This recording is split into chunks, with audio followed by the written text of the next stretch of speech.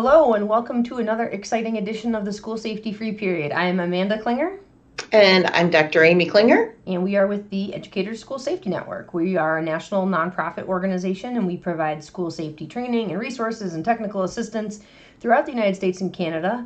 And we take this work very serious and we are very serious academics. However, every once in a while, right around this time every week, not this time of year, all year, we are a little bit less serious and we are a little bit more having fun, and we have our school safety free period. So welcome to those of you who are joining us live on YouTube, and also welcome to those of you who I hear from a lot of people who say they listen to us while they are running on the treadmill or on the elliptical or washing dishes and folding clothes. So welcome to all those folks as well.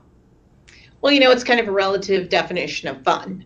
You said this is when we have a little more fun. We're still talking about stuff that's not necessarily so fun, but maybe in a little bit more informal way. So on the other hand, if you're listening to us while you're washing dishes, you're not having that much fun either. So together we'll make it a little more fun for everyone. So we typically, in the school safety free period, have a tendency to talk about things that are happening in the news, and we have some takeaways. And obviously, if you've been paying attention to the news this week, there were a lot of things happening in the news. So we decided, instead of to kind of retread some of the same ground, talking about tragedies and awful things that have been happening in schools, we thought we would go a little bit of a different direction and talk about some of the questions that we get, and some of the things that we hear from folks asking us over and over again. So do you have a question from someone? I have a couple of those, but let me start by kind of saying I think it's a valuable thing to note that every week, we see these incidents that occur, to some degree or another, some more severe than others. But I think it is encouraging that we get contact from people, our readers, people who are working with us or who have read our stuff, who are still continuing to plug away at the work of school safety in a much more comprehensive fashion, rather than just, oh no, this thing happened, let's be really reactionary. So I think it's encouraging that some of the questions that have been coming to us lately are much more looking at a more nuanced view of school safety, and also looking at it from the both sides of the coin of this is a thing we could do, but what would be the consequences, pros and cons of doing that thing? And I think that's a really critical discussion that oftentimes doesn't happen. And so one of our readers posed that and was talking about the pros and cons, or the relative merits, if you will, of requiring students to have IDs. Now we're pretty straightforward on our support for staff IDs for a variety of reasons. Not the only one that is not really a big reason is the whole idea of compliance. You should have your staff wear IDs because darn it, we told you to. We're really supportive of the notion of staff IDs because of two critical factors. One is the ability of students who don't know you as a teacher or a staff member there to be able to go to you for help because they see that they know you are a safe individual. So in a crisis event, we teach kids that, someone in a uniform or someone wearing our ID, we know is someone that you should be going to for and listening to for assistance. The other is so that first responders can identify you as a staff member to help or to provide information or whatever those things might be. So those are two big ones that I think are really critical. I want to add one there. Yeah, I want to add on another good reason for staff. We talk a lot about preventing violence in schools, and a big component of that is engaging with visitors and having a good understanding of who's in your building and who's supposed to be there, and on the rare occasion that you have someone who's not supposed to be there with potentially with ill intent. And one way to set yourself up for success, to be able to successfully engage with visitors, is have the people who are supposed to be there, who are there every day, or who are there often, or itinerant teachers or something like that those folks wear ID badges. And, we work in small schools and they say, oh, we know everyone who's here. And that may be the case, but if you have a student teacher who's only there some days, especially in a smaller community where folks might be embarrassed to engage with the person who I think I'm supposed to know them, but I don't actually know who they are. If they have an ID badge and they have the lanyard of our school and they have the ID badge of our school, then that's a little bit of that burden is lifted. And so a great way to set yourself up for success for visitor engagement is that the people who are here, who are supposed to be here, who are faculty, staff, or other supporting, cast members, that they have ID badges. And that just sort of takes some of that guesswork out of the equation. Yeah, so for us, it's kind of a no-brainer, especially in 2019.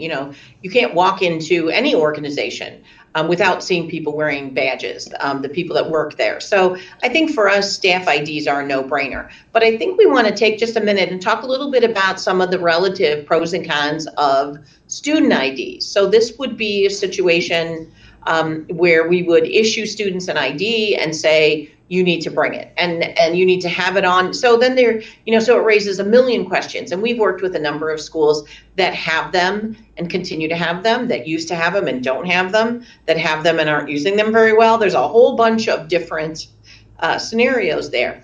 But I think it needs to be an intentional choice where you have examined the relative merits of having them and not having them. And you have determined that there are more benefits than there are problems. Yeah. So which do you want to start with, benefits or problems?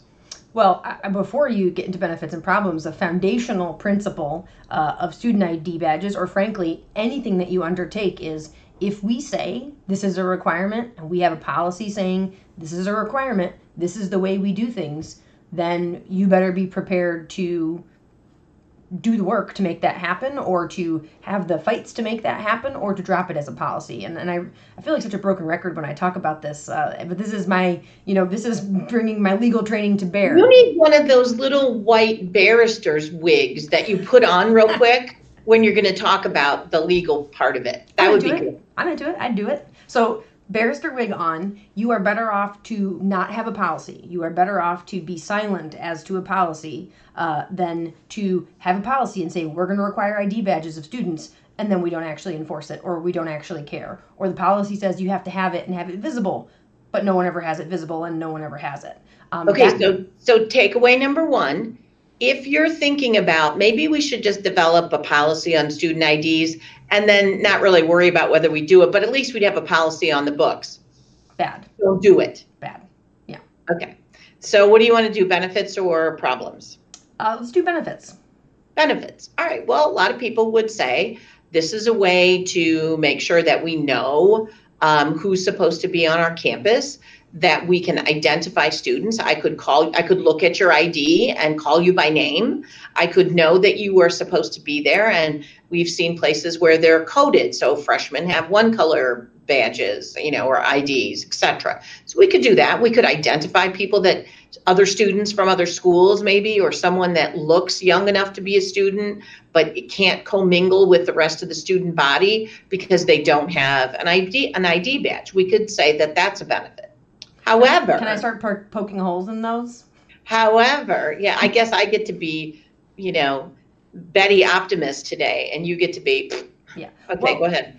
I mean, it makes me sort of think, if your school is so large that you don't know the kids, and I understand that happens sometimes, but if you don't know the kids, and having the ID badge is the way for me to be able to know the kid and know who belongs here, how easy is it for me to borrow a badge or come across a badge or whatever the case may be and stick it on, because you don't really know who I am anyway. And, kids at that age are growing and changing and look different very rapidly. So Be like, oh yeah, of course that's me. Well, you don't know who I am anyway, so how do you know? And I like takeaway number two is this the battle you want to fight every day? Do I really want to spend all my time going, where's your ID badge? Where's your ID badge? Where's your ID badge? Do you have your badge? Do I really want to do that? And what am I not doing when I'm playing policeman for the ID badges? And the benefits that you suggest, they sound like they would happen only in an idealized version of this. I just don't see how it's going to really help you solve those other problems. And when you talk about... Well, I understand that, but like on debate team, I have to refute the one side as well as I have to support the... I'll give you one. Maybe it's good to teach kids responsibility. You have to, you have this badge and you have to carry it. One of the schools we work with, the students need to use it as an access card. So when they're going from, it's more of a campus situation, they have to scan in to go into the building. Maybe I'm using it to scan for lunches. So this is how I pay for my lunches, is by scanning. So, I mean, we could say that it's a way to give students a sense of ownership, a sense of responsibility. It allows us to track some other things, attendance-wise, who's in this building, or, the whole lunch thing. Sure. Then we get, and we can argue the merits of, what's your thinking of, does it make kids feel like they are, we often rail against the idea of surveillance and treating kids like, like they're inmates, etc. I'm not sure that IDs really push you in one direction or the other of that. What do you think? I would think that they certainly have the potential to push you into being, I'm a number, you don't know who I am, I have to wear this thing because you don't know who I am. 24601. Mm-hmm. I mean, now, if anyone knows what that knows. musical reference is, you should be commenting. Everyone knows what that musical reference is. But I think that it might not be that way for all kids, and there certainly are kids who are going to get a kick out of, I'm a rising freshman and I have my ID and I use it to go from building to building. There is going to be a percentage of kids who feel that way, but there also is going to be a percentage of kids who are going to feel like, you don't know who I am, I have to carry this thing and I have to have this badge, and that's the only way you know who I am. And also, I like your idea of that you have an ID badge and you can call kids by their name, unless the names are printed like big. Have you ever seen those ID badges? The names are teeny tiny. People with better eyesight than me. There's that. Yeah, it seems to me that you are creating more problems, and the benefits some of it is the culture. Some of it is the culture of the school. If you're an urban school where all the kids are, they have cards already to use the subway and they are used to, maybe it's less of a thing, but, you have, rural seventh graders that, hop on the bus and really don't even bring a coat practically. I mean, so there's a lot of those factors, but I guess the underlying thing, and we can argue all those situational things, but the underlying thing is the point that you always make, that I think you must have stitched into a sampler in your house somewhere, is the point you always raise up. What are we trying to accomplish? What's the point? Why do you want ID badges for your students? What are you trying to accomplish? And do you think will those benefits really accrue to you? Because there will be a cost. There will be fights, and there will be haranguing students, and there will be some students who feel like this makes them feel like a number, not a person. There will be unintended negative consequences and problems. And will those benefits really accrue to you? And are those benefits even that great? And frankly, we have not really enumerated any super spectacular benefits.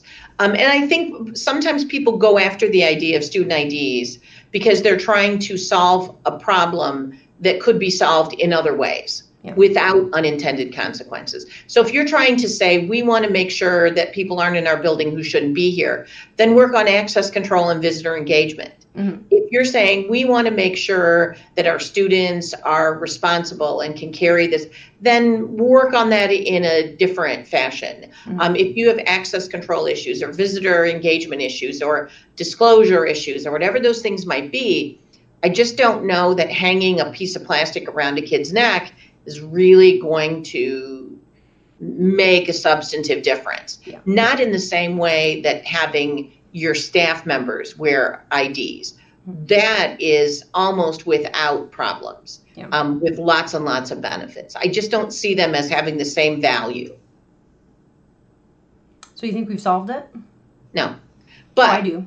If you're going to have takeaway number, 4, takeaway 3 or 4, if you insist on having student IDs and you're going to have them use lanyards, make sure they are tearaway lanyards. Yes. Please, please, please. Make sure that they are tearaway lanyards and that you have given students an adequate rationale of why it's important, as opposed to do it because I said so. Yeah. So if you're going to do it, at least implement it in that fashion. So that was the first question. We had another question come to us, which is a little more esoteric.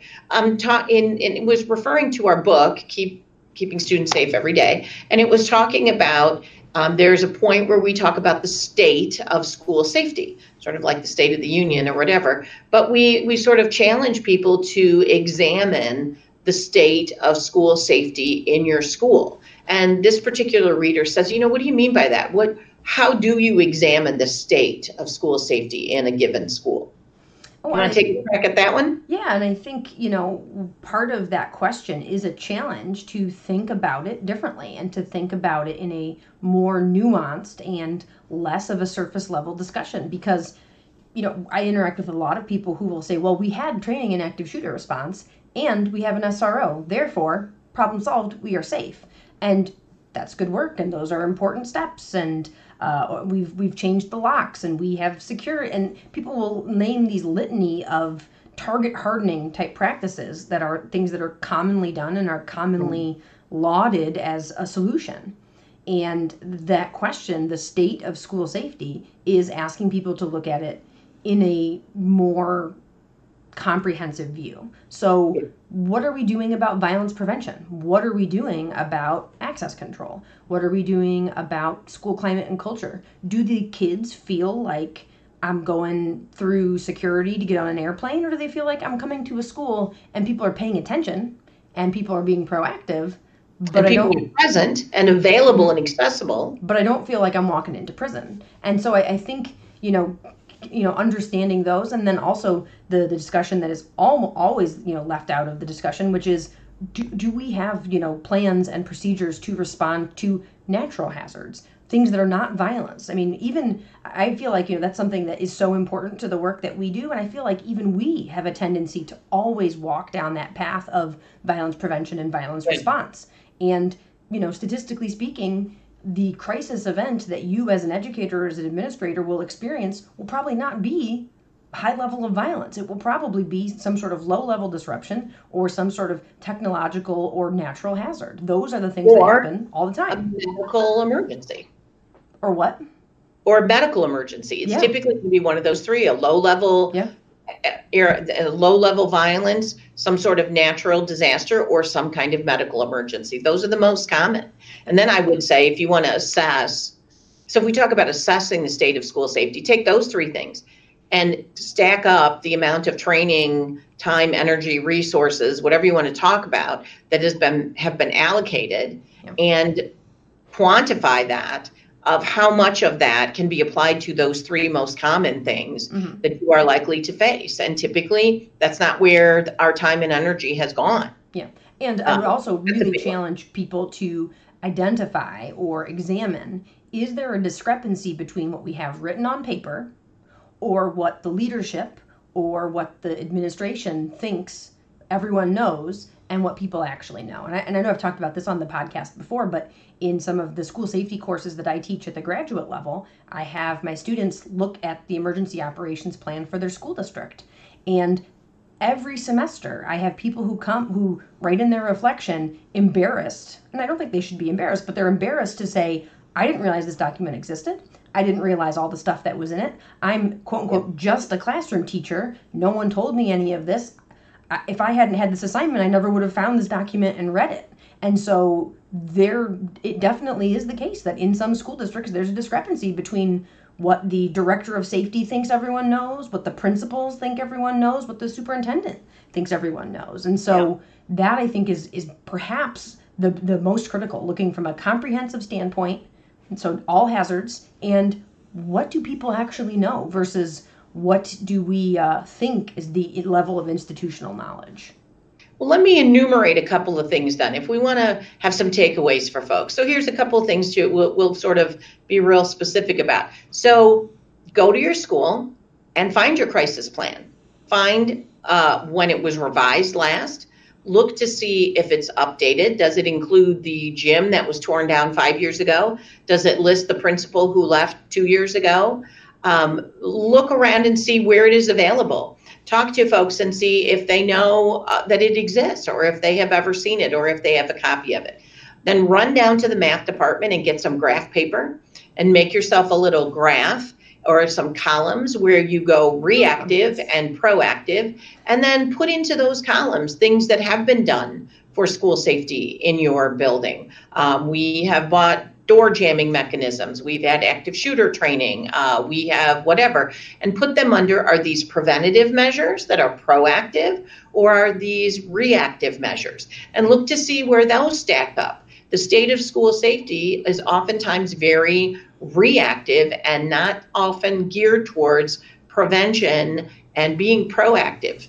Then go through and take your second piece of graph paper and take the training that has been given and quantify that in terms of, is this active shooter based issue training, or does it address, as you've talked about, Amanda, a comprehensive, more nuanced discussion about school safety? So the state of school safety is not walking around the hallway going, looks pretty safe, I feel pretty safe. Yeah. The state of school safety is looking at all those aspects. Then go have a conversation with your kids and with your parents. How do they feel? How do they perceive what's happening? Do they know what to do? Are they aware of? And typically what you're going to find, and this is not necessarily true unilaterally, but typically what you're going to find in all of those exercises I just said, you're going to find a very heavy emphasis on active shooter.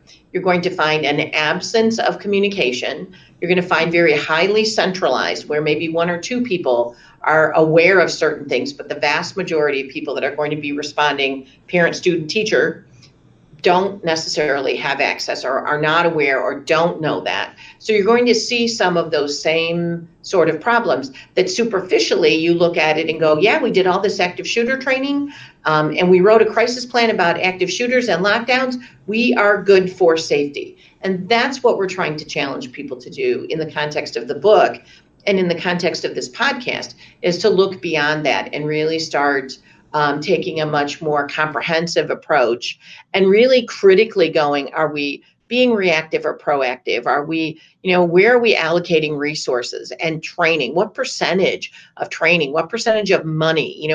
We challenge people, for every dollar you spend on stuff, we should be spending $1 investing in people. And I think you can say that the same thing with every dollar or every minute you spend on active shooter, you need to spend the equal amount on the things that Amanda, that you've described that we're much more likely to face. So I think that's kind of a long explanation, but really challenging us to take a look at the state of school safety in our classroom, in our school, in our community, district, even, and we look at it very globally throughout the United States. And I want to have you back up just for a second. Can you speak just a little bit to the distinction, perhaps, between an EOP, a safety plan, or flip charts that are sometimes hung in classrooms? Ooh, well, that's going to vary dramatically from state to state. Oftentimes there is this big document, right? So there's the safety Bible, if you will, that is your crisis plan, your emergency operations plan, depending on what state you're in, what it's called. And it sort of encompasses the whole thing, the details, the rationale, the memorandums of understanding, all of the nuts and bolts and moving parts. And so it has the whole thing. It's like the whole suitcase of stuff. Mm-hmm. And then we have oftentimes in districts or state requirements where you've pulled out specific response procedures and created flip charts where you're saying, okay, you, classroom teacher, need to know these things and how to do these things. But that's not to say that you shouldn't be aware of the more global picture, but typically your emergency operation plans tend to be very centralized. There's one or two people that are very familiar with them, or that are, hopefully, or that are aware of them, where your flip charts tend to be procedural, that are disseminated a little more broadly, that are sort of the hands-on documents. Unfortunately, oftentimes those aren't necessarily widely, people don't know that those exist either. Does that answer that question? Yeah, I just, some of those terms are sort of thrown about interchangeably. Yeah. And, we've seen schools where the EOP, so the big document, was updated, but the flip charts weren't really updated. Or we've seen places where they have flip charts that get updated all the time, but the EOP hasn't been updated for 10 years and it has old, outdated information in that. Yeah. And places where, sometimes teachers have no idea that there's anything beyond what's in the flip chart, and the flip chart doesn't really have that useful of information. And so to look at how those things, operate in tandem. Well, let me say a little bit of heresy on that, in the sense that I know that sometimes people get really hung up on, we are going to have an EOP that is the most beautiful EOP. It's going to be well organized, and it's going to be in a really nice binder with really good dividers, and it's going to be in a really nice font and color, and it's going to have all these things and all these things. And so it's this beautiful window dressing document.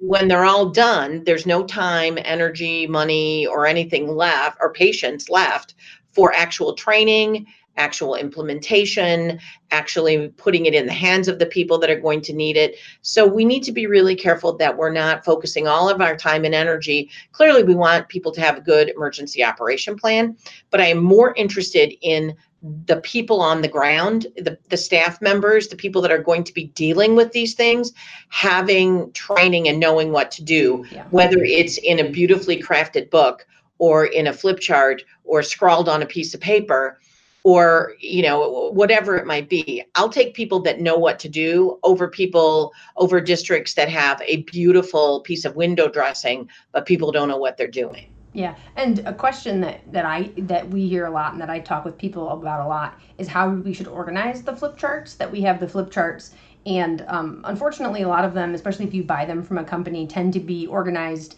in the if this happens, do this. If this happens, do this. And then they start to get really unwieldy because it's like student unrest about workers' rights on a Tuesday when it's cold outside. Then remember the one that was a bomb threat on a bus, a bomb threat before school, a bomb threat after school, and a bomb threat on a field trip. Yeah.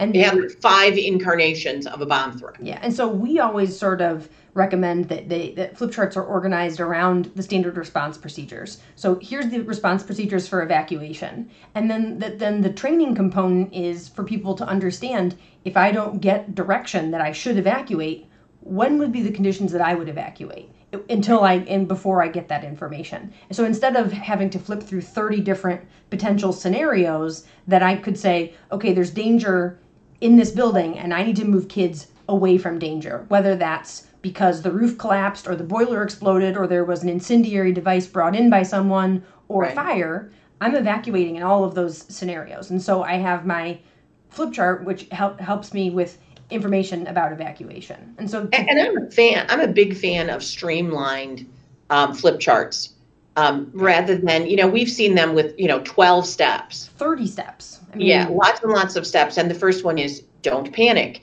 and the second one is whatever, and the more steps you put in there, the more likely it is no one's going to be able to read it in the heat of the moment. Reading don't panic for a second? keep you from panicking. I'm sorry? It sounds like I hear you saying that in some instances, more words is actually not as helpful as less precise. In my personal writing and speaking, more words tends to be better, or at least that tends to be the default setting in my head. But in terms of EOBs and flip charts, I think less is more. Because in the panic, in the heat of the moment, I don't want to scan 20 lines of text to figure out which direction we should be. And the rationale and the high level explanation doesn't need to be in the flip chart. We're evacuating to remove kids from the danger. When the danger is here, we go away from it. Yeah. That doesn't necessarily need to be 17 paragraphs in the flip chart. So the last thing for today kind of takes us from that. And it seems like a very subtle distinction, but I think it's a really important one. And we hear this, a lot. We get questions from people talking about, and if you've listened to, more than 1 minute of any other of our podcasts, you've heard us crabbing and railing about the whole idea of intimidation and traumatizing people, and some of the things that we do in our trainings and exercises and drills is that we're traumatizing people, and all the way up through the infamous thing in Indiana where the teachers were being shot with airsoft guns, all the way down. Well, in this particular article that I read this week, I thought it was really interesting. They were drawing the distinction that I guess we often kind of assume, but maybe we need to be really explicit about it. So maybe today's the day to do that. Drawing the distinction between exercises and drills. So a drill is practice, right? if we do this, the fire alarm rings, we go down this way, we walk this way, we go out of the building. As opposed to exercises, which have about them a component of realism. Mm-hmm. They are supposed to be an experience. Mm-hmm. They're supposed to simulate what the thing is that's happening. So if we did a fire drill, which we typically do, the bell rings, we walk out. If we did a fire exercise, we would set the place on fire. Or we'd have a fire, or we'd pump smoke into the building. And we look at that and go, well, we would never do that. Maybe part of the reason that we are having so much pushback from these traumatic incidents that occur as part of training is because we are conflating those two things. And we are saying that an exercise is okay. It needs to be realistic. It needs to be an experience. And that we're saying that's the only way that we can do a drill. When in reality, we can do a drill where we practice that muscle memory, that decision making, that forcing people to say, okay, what would I do? Would I do this or this? As opposed to immersing them in a traumatic experience that an exercise would most likely be. And so I just think that's that's a distinction that maybe people need to reflect a bit on. Well, and I think some of the problem with super realistic traumatic exercises or things that people call drills that are these really realistic and intimidating and traumatic experiences is that we haven't had the foundational components of that. Folks haven't heard proper foundational content knowledge. People haven't had the abstract discussion or drill component where they're practicing decision making. That we go from active shooter response is important, and so we're going to fire blanks and run around. We're going to have cops running around with fake guns, and there's not really the scaffolding or the buildup to that, and the discussion of whether professional educators need to have super realistic traumatic exercises about this incredibly statistically rare event is a side note. But if we feel like that must happen, then we need to at least set people up for success with that, where they have the understanding and the pre-work. To make that distinction, that we can practice active shooter response, we can practice earthquake response with a drill. We don't have to simulate it. And I think people don't really see the distinction between that, and they find themselves getting in over their heads because they are trying to do what they perceive to be a drill, when in reality, they're trying to create an exercise.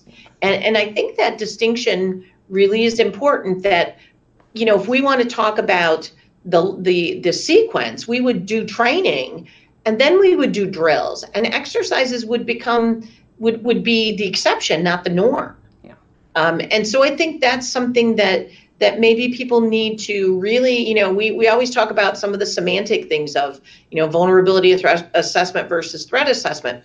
Maybe this is another semantic distinction that people need to really be very conscious of, that we want to advocate for drills, but we want to be very careful about exercises. Yeah, and I think some of those terms being used interchangeably, or very realistic, intimidating exercises being used when maybe that's not necessary, again, comes from this notion that this work is often led by law enforcement, security, former military professionals. I mean, who need to have experiential exercises. Right. And I think, when, if we were implementing, and I talk about this all the time, if we were implementing a new reading curriculum, the teachers wouldn't jump right into exercises of, I don't know what that would look like, but a super realistic, intimidating exercise of the new reading curriculum. You would do it in the way that you do all of the other academic educational work that you undertake. And you would do it step by step, and you would do it in a way that was strategic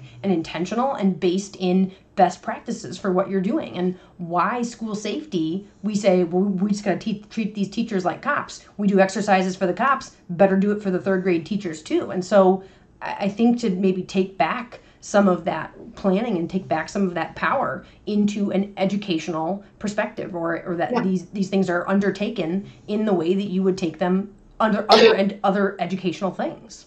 But I also think it's important to make that deliberate distinction, to not get sucked into the idea that if we want to practice, we have to do an exercise. Nope. We have options that are drills first. So I think making that distinction frees us from that belief that we're not really preparing if we're not doing this immersive exercise, that there is a value in the actual drill itself. Yeah.